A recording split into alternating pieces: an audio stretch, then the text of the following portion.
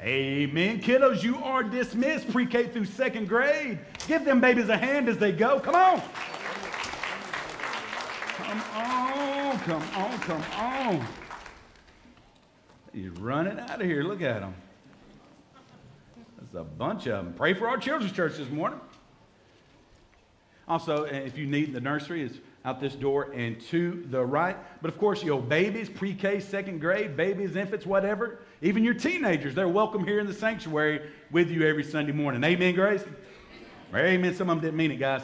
But listen, turn in your Bible to 2 Timothy, and we're going to be in chapter number 3. 2 Timothy, chapter number 3. And if you weren't with us last Sunday, what we've been doing is an overview of the Bible, of Scripture. We've been just kind of we're zooming out, if you will. So often we pick and choose stories. If you are to be honest, there are parts of the Bible that you've probably read dozens and dozens of times, and then there's other parts that, let's be honest, you haven't really read, have you? And you kind of skip over those parts. A lot of times we treat it like a buffet. We just go to that restaurant and eat the buffet, but we never take the time to look and see what's actually on the menu. So this morning we're going to be talking about the menu, right? And these last week and this week, we're covering the entire Bible. And last week we did the Old Testament. But it's important sometimes to get that bird's eye view. This last summer, me and Alicia and the babies, we went down to Orange Beach on vacation, and the in-laws came with us. And so that was terrible. And then we survived. I shall overcome. And so the in-laws came, and they're the worst. They're not even here for me to. They were in the first service. That stinks. All right. But listen. And so we went in. We rented a pontoon boat down there, and where you could go into the bays and the inlets and all that on a pontoon boat for 4 hours, worth every dime. We had an awesome time. We saw so many dolphins and whatnot. I mean, it was just great. We had a blast.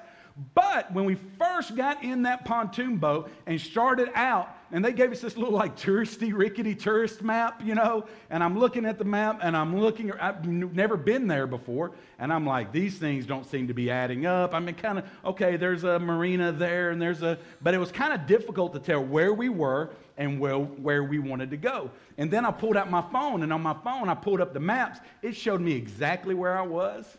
Right? And then I looked at that and I could see, oh, okay, this is where we are. That's where that is, and that's where this is, and we're going to that island over here, and everything made sense when I kind of zoomed out and got a larger picture of what was going on. Context and perspective are everything. And so today, again, zooming out to get some context and perspective on God's Word. But as we start, look with me at 2 Timothy chapter 3, and I'm going to be in verse number 16. You know these verses. It says, all Scripture, say that with me, all Scripture is given by inspiration of God and is profitable for doctrine, for reproof, for correction, for instruction in righteousness, that the man of God may be complete, thoroughly equipped for every good work. What this says is the Word of God is literally, it's God-breathed, God-inspired. From Genesis to Revelation, God inspired it all. The writers of the Old Testament and the New Testament come from all kinds of different varied backgrounds, but God used them to write the Bible. Now, you know this, and you've probably heard this before, but the Bible has one story. It's got one hero, Jesus, one villain, the devil, and it's got one message that Jesus saves. That's the Bible. The Old Testament, 39 books, 28 authors. It took over 2,000 years for the Old Testament to be completed. The New Testament, 27 books, 9 authors, and it took about 100 years for all of the New Testament to be completed. Now, if you missed last Sunday, I encourage you, go online. You can go to the church's Facebook page, watch last night's sermon. You'll get a little bit more in depth, but I want to kind of give you the context before we move into the Old Testament. Look at this next slide. The Old Testament is the New Testament concealed, and the New Testament is the Old Testament revealed. What do I mean by that? I mean that when you look at the Old Testament, you can tell it's pointing at something. It's going somewhere, right? There's something that it's pointing towards. The Old Testament, sometimes I compared it to pictures. When we take a selfie, there's that original selfie, and then there's that version that you upload to Instagram. Amen? That you don't run through them filters, and you took all your wrinkles out, right? You just look perfect. The lighting, right? The Old Testament is kind of like that raw picture. There's some shadows, and the colors aren't just right. And so there's some things there. But what it's doing, those shadows are pointing to something that's coming. In the Old Testament, we learned about our sin cycle or the spin cycle of sin, where we forget about God, we fall, we fail, then we beg God to forgive us and to help us. And we see the nation of Israel doing that time and time again. It started all the way in the garden. God created Adam and Eve in his image, and Adam and Eve chose to rebel against God. And because of their rebellion, they saw their nakedness, and God had to kill an animal. This is a picture of the atonement, right? It had to kill an animal to cover them in those animal skins. That was a shadow, a foreshadowing of what was to come when Jesus was going to die on the cross so that he could cover our sins. And so you see this throughout the Old Testament, pointing towards the cross over and over again. And then we see in the Old Testament, God called Abraham. He called his sons Isaac and Jacob, and Jacob had a son named Joseph, and through a series of events, the Israelites, they all end up in Egypt, enslaved in slavery for 400 years, and God calls Moses eventually to go and call his people out of Egypt and take them to the promised land, and God accomplished this with a night that's called the Passover. I'm not going into the details again, but the Passover was a picture of Jesus who was to come. It pointed to him. And so finally, they get out of Egypt, but Moses dropped the ball, so then Joshua has to take over, and Israel and Joshua are supposed to drive everybody out of the promised land, right? Because God wanted to judge them. God had warned those people, I'm going to judge you for your sin. And they had not repented, they'd not turned to God, and God was using the nation of Israel and Joshua and all them boys to go in and to wipe those people completely out. But they didn't do it. They did it almost, but not quite all the way, right? They kept some things that were a convenience for them. Remember this. Look at this next slide. Sin dealt with radically is sin dealt with effectively. Effectively. When we do halfway measures, when God calls us to do something, we need to go all the way, not halfway, because there's the results of that sin. And for instance, what happens in the Old Testament is God uses judges, these judges to call the people to repentance and get them in the right direction. Samson was supposed to be a judge. He wasn't a good one, and he was supposed to be a judge. Samson, Gideon, Deborah was a judge, right? But then the people, they weren't happy with that. So what they say? We want a king. We want a king too, right? Give us a king. And God's like, you're not going to like it. We want a king. So God said, I'm going to give you a king, but you're not going to like it. And so God gave them kings. You remember Saul, David, Solomon, right? Saul, failure. David, a man after God's own heart, but remember, he went to Bed Bath & Beyond. Remember that joke last week? You didn't laugh much then either. All right? So David had sin, and it completely wrecked the future of his family in a lot of ways, and devastation. You can go back and read that. And then also, he had Solomon, a trust fund kid. So here's Solomon, the trust fund baby, and Solomon grows up, and he asks God for wisdom to lead the people. God gives him that wisdom, the wisest man to ever live, but Solomon liked the women, and he liked all the women. Which ones? All the women. Does he like yes. And so he'd take all these pagan women, and he brought them into Jerusalem, and he would marry some of them. And he had hundreds of concubines. And what he would do is he would allow these women to do their pagan worship there in his home and in Jerusalem and in Israel. And they introduced all these pagan false religions to the people. And so God was going to judge that. And eventually, the nation of Israel was split. There was the north and the dirty south, okay? The north and the south. And then God had split the kingdom apart and judging them for their sin, right? Why is that? Well, look at this next slide. Because we can choose our choices, but we can't choose our consequences. Israel, the people of Israel had made choices, and these are the consequences that followed. They forget God and sin and cry out to God. Forget God and sin and cry, and it was just this sin cycle. And then eventually what happened was they got taken out of the promised land, the land that God promised to give them. They got taken out, just like they were supposed to come in and take them other people out. And what happened was, first, the Assyrians come in, and they took the northern tribes of Israel. The northern tribes of Israel took them out and basically erased them from the pages of history. The southern tribe was taken into captivity by the Babylonians and just pulled them, exiled them from the land. But God is faithful. So eventually, just like God's word said, yeah, I'm sending you out, but guess what? I'm going to bring you back in. Just like God's word said, they got to return back to Israel. Nehemiah, they got to rebuild the wall, which was good under the leadership of Nehemiah. the temple worship was reinstated, or the true worship was reinstated under Ezra. So things are kind of going good, but you see that cycle. We forget God, we fall and we fail, and then we cry out to God for forgiveness over and over and over again. And eventually you get to Malachi, the very end of the Old Testament. And in Malachi, what we learn is this: we're still under a curse. So we started, now keep with me, we started way over here in the book of Genesis, and they get kicked out of the Garden of Eden because of their sin, right? They're under the curse of sin. And you fast forward 2,000 years of trying and falling and failing and trying and falling and failing, and you end up over here at Malachi at the very end of the Old Testament. And the best news that Malachi has for us is, well, somebody's coming. And he's going to turn the hearts of the fathers back to the sons and the sons to the father. But guess what? We're still under a curse. 2,000 years, still under a curse. And then after Malachi's great news, then we have 400 years of silence. It's like God cut his phone off. And nobody hears from God for 400 years. It's almost as if he has given up on his plan. But then we get to the New Testament. Take some notes, write this down. Number one, first thing we come to in our New Testament is the big four: Matthew, Mark, Luke, and John. Matthew, Mark, Luke, and John.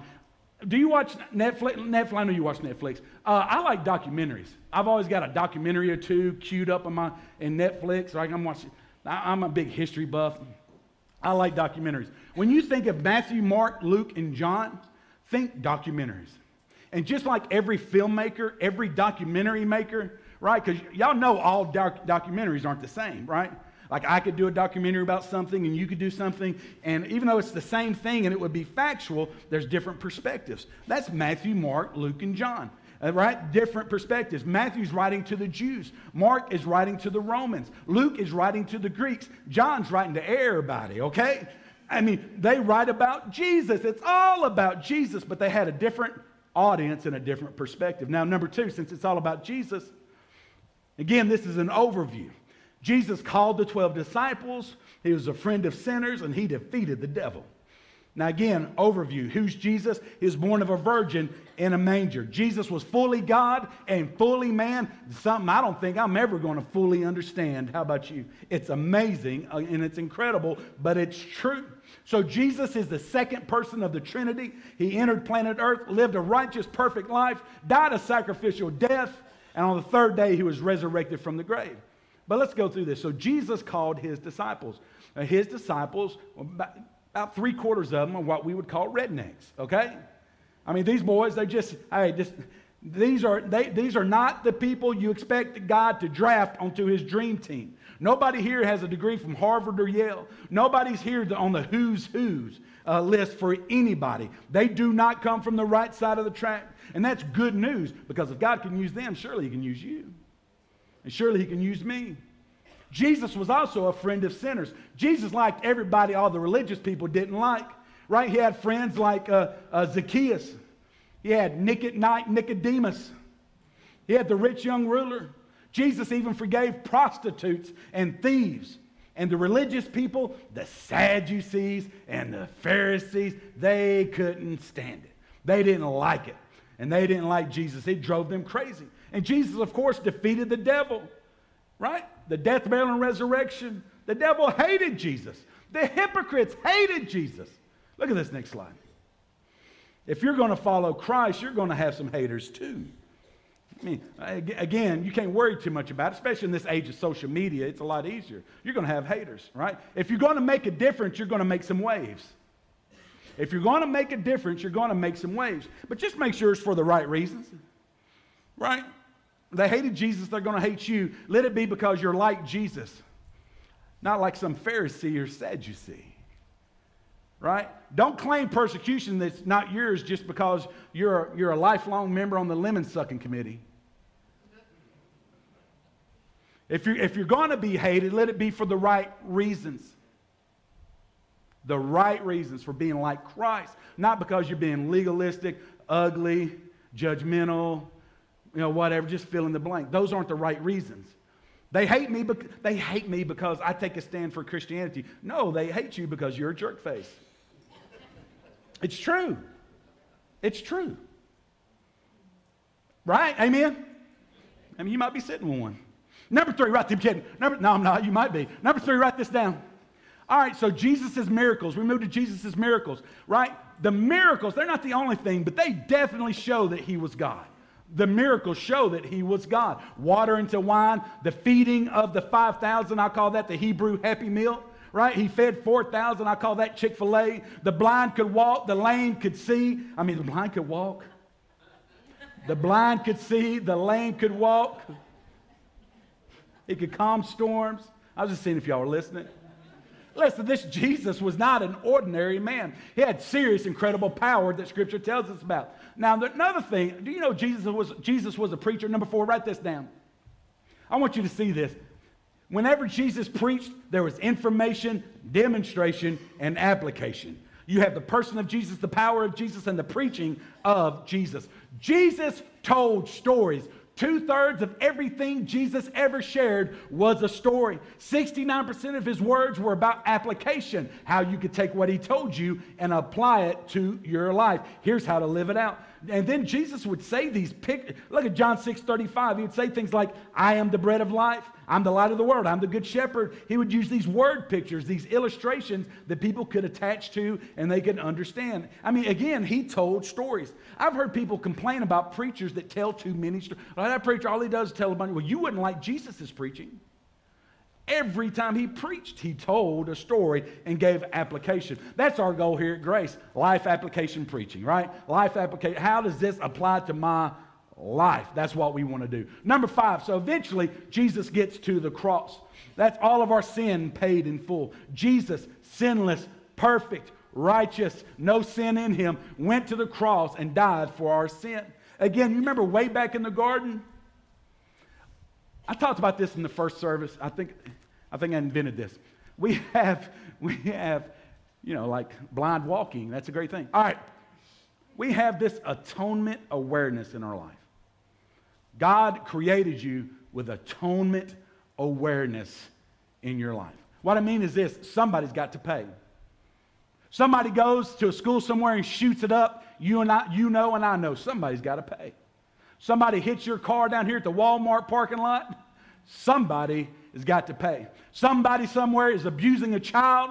And I know somebody has got to pay. Now, why is that? I've got that in me, but my dog doesn't have that. Right? We're made in the image of God. So what did God do? We look at this verse, Galatians 4, verse 4. We looked at this last week. It says, when the fullness of time had come, God sent forth his Son, born of a woman, born under the law, to redeem those who were under the law, that we might receive the adoption as son. In the fullness of time, right on time, Jesus came. Why did he come? Look at this next slide. Someone has to pay, man.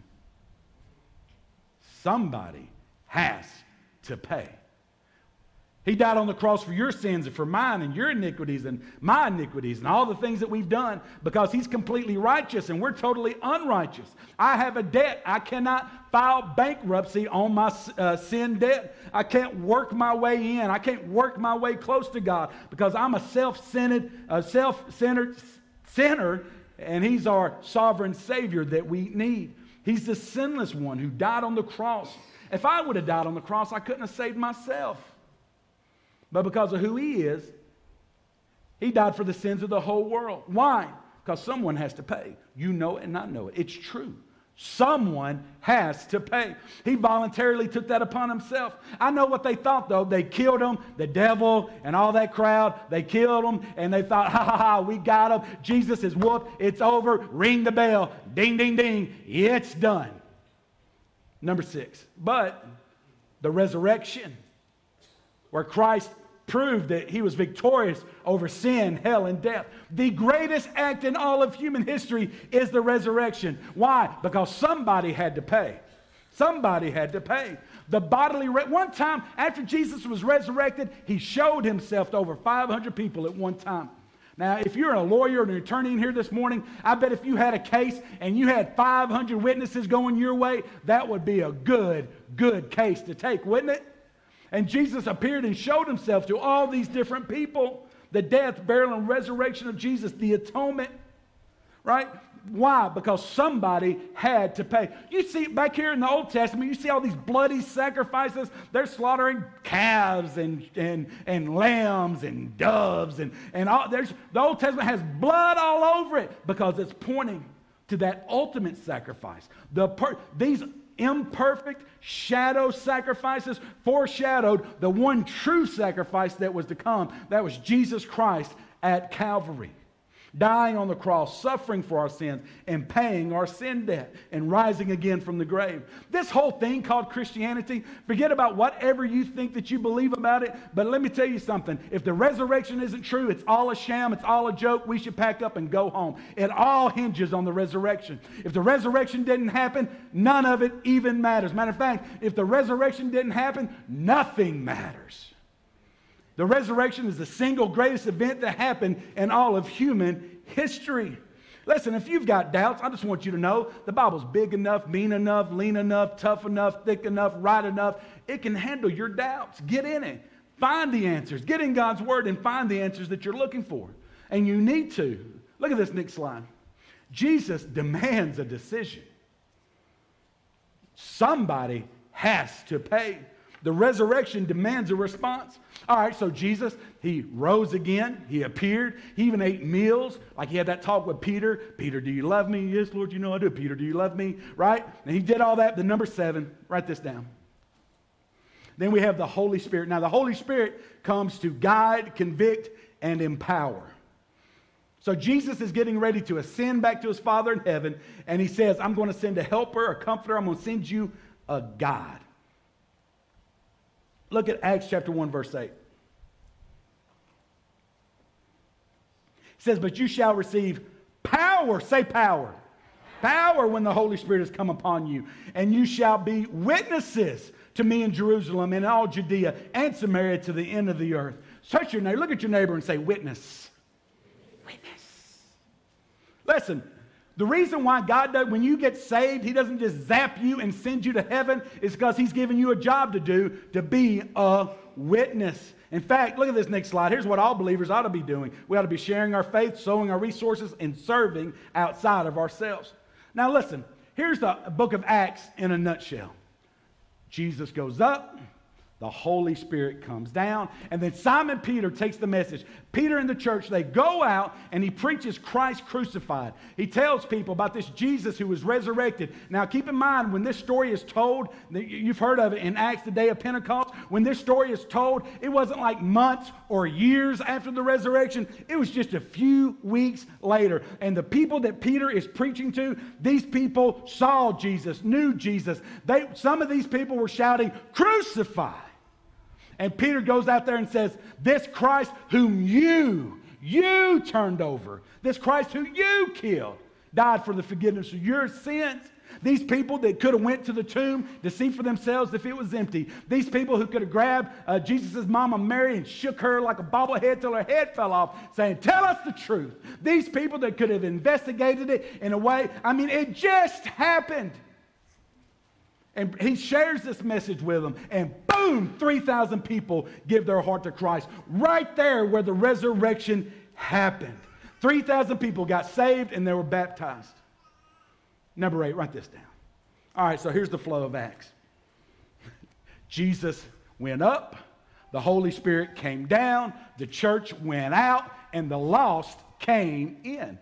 Jesus goes up, the Holy Spirit comes down, the church goes out, and the lost come in. The church explodes even though it was being persecuted. And things just began to happen in the church. Again, all these persecutions. Saul, this dude Saul, he was a heavy hitter, lived to persecute and hated and murder Christians. And then God knocked him on his backside on the Damascus Road, just like he was knocking Christians on their backside every time he got a chance. And God caught his attention and gloriously saved Saul, renamed him Paul. And when Paul got some of Jesus, he got all of Jesus. And Paul went out and he went preaching and planting churches all over the known world at that time. And the church is just exploding.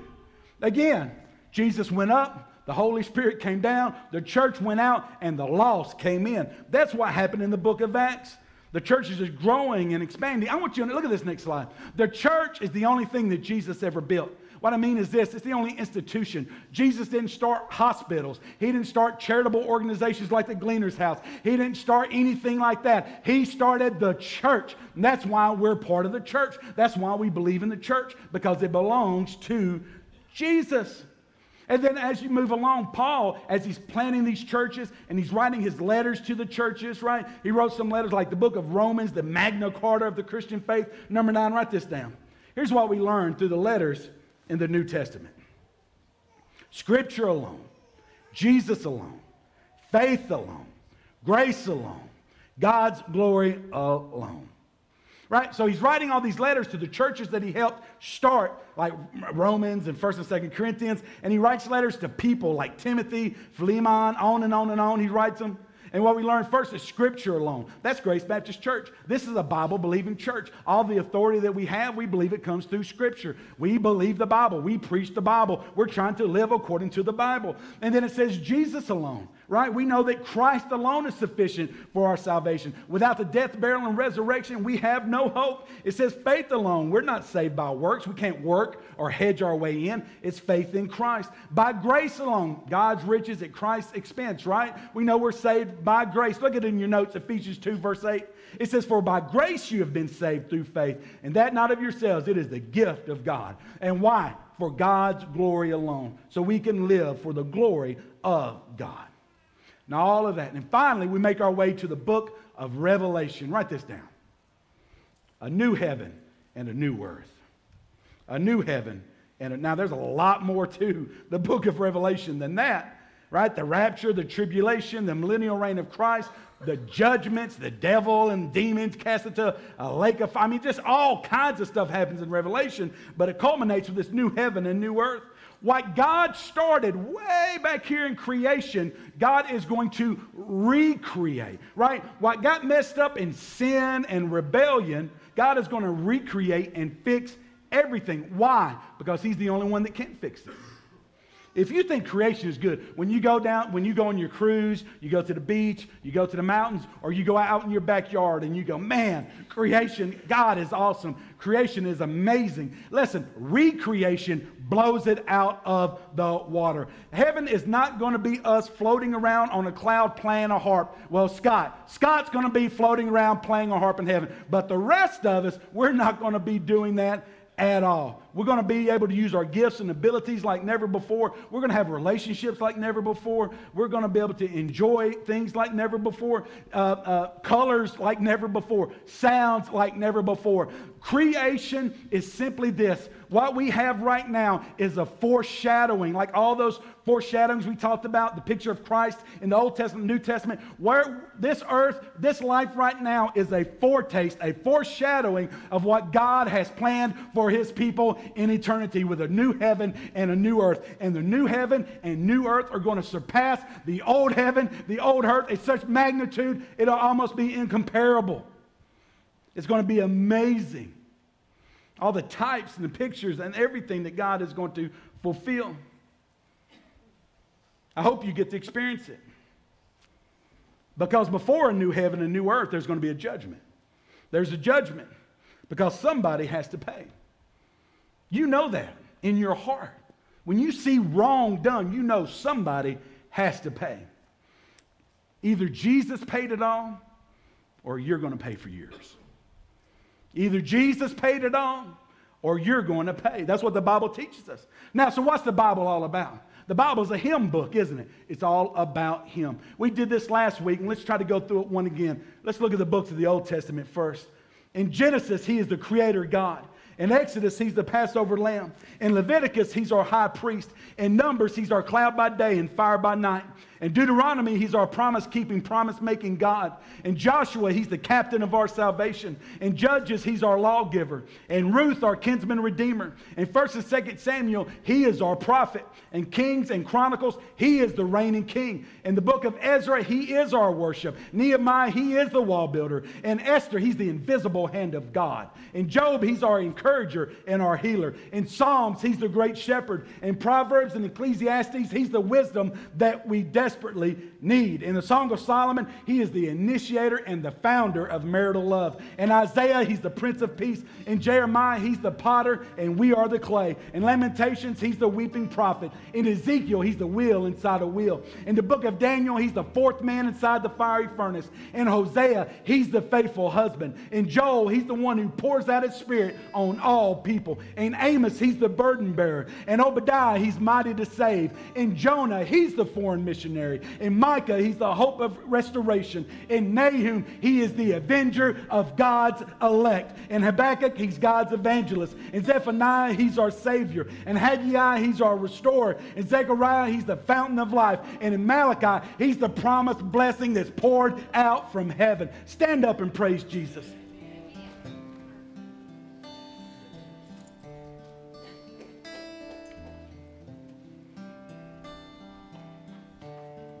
What about the New Testament?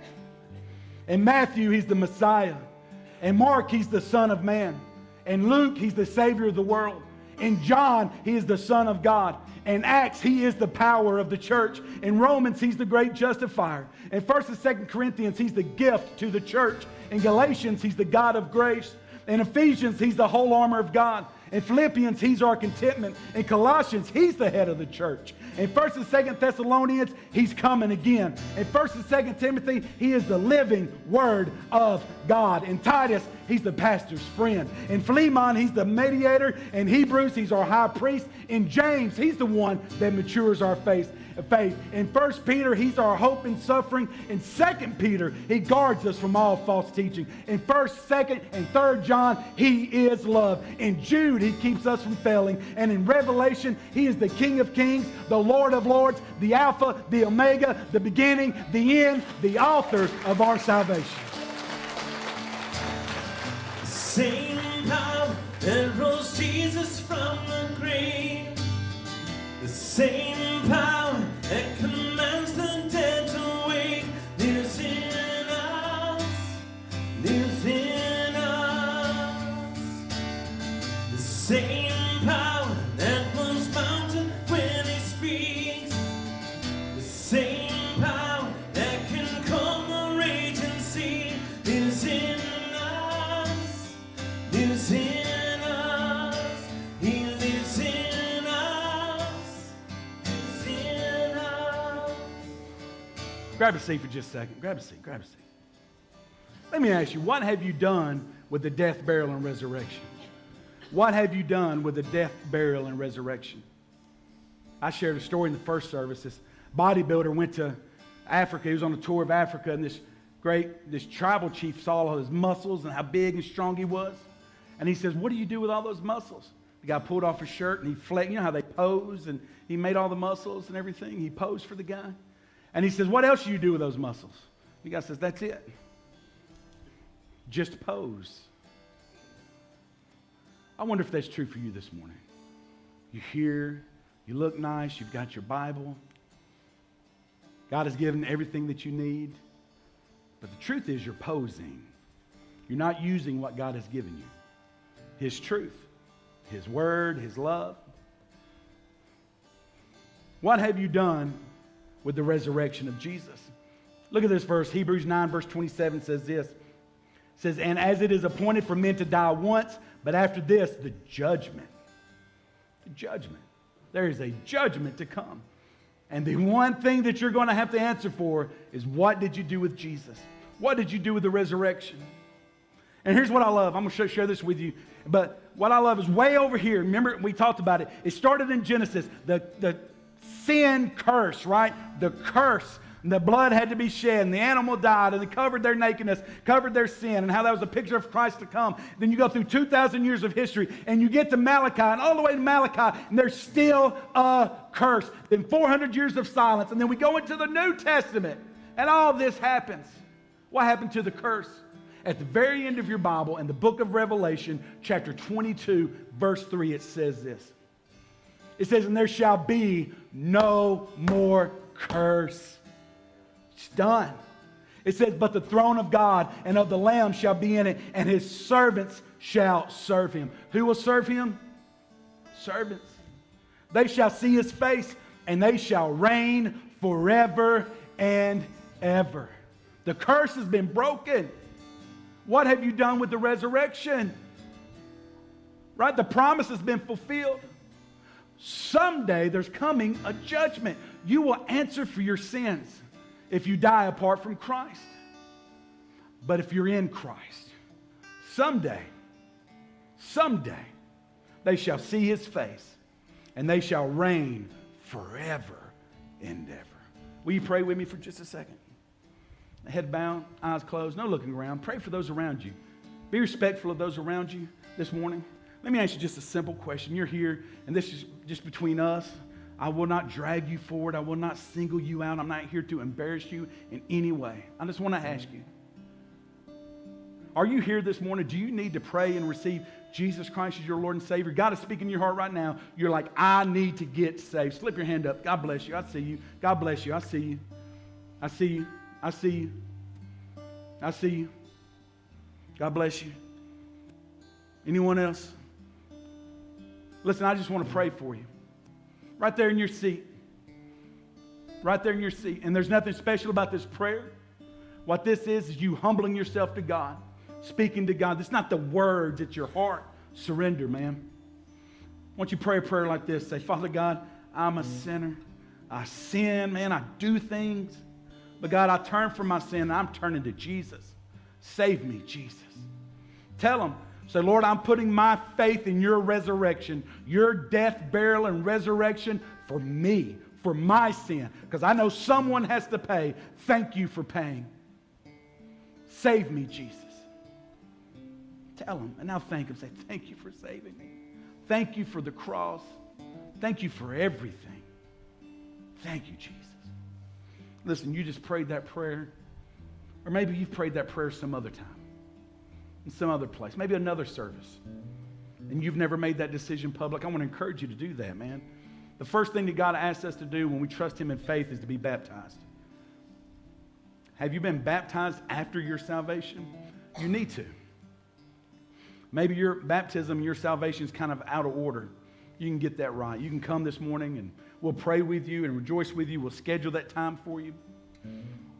Maybe you're here this morning and God has called you to be a part of the Grace Baptist family. This is your church. This is your home. You know it. God has confirmed it in your heart. It's time to make Grace home. Come and do that this morning. Grow at Grace. Or maybe this morning you need to come and just pray, man. Maybe you need to come to the altar and just thank God for the resurrection, for his word, and for his love. Maybe there's somebody else that you need to pray for. Whatever you do, this morning, don't neglect this invitation and let it come and go. Do business with God. Father God, we surrender this invitation to you. We love you. It's in Jesus Christ's name we pray. Amen. Will you stand with me?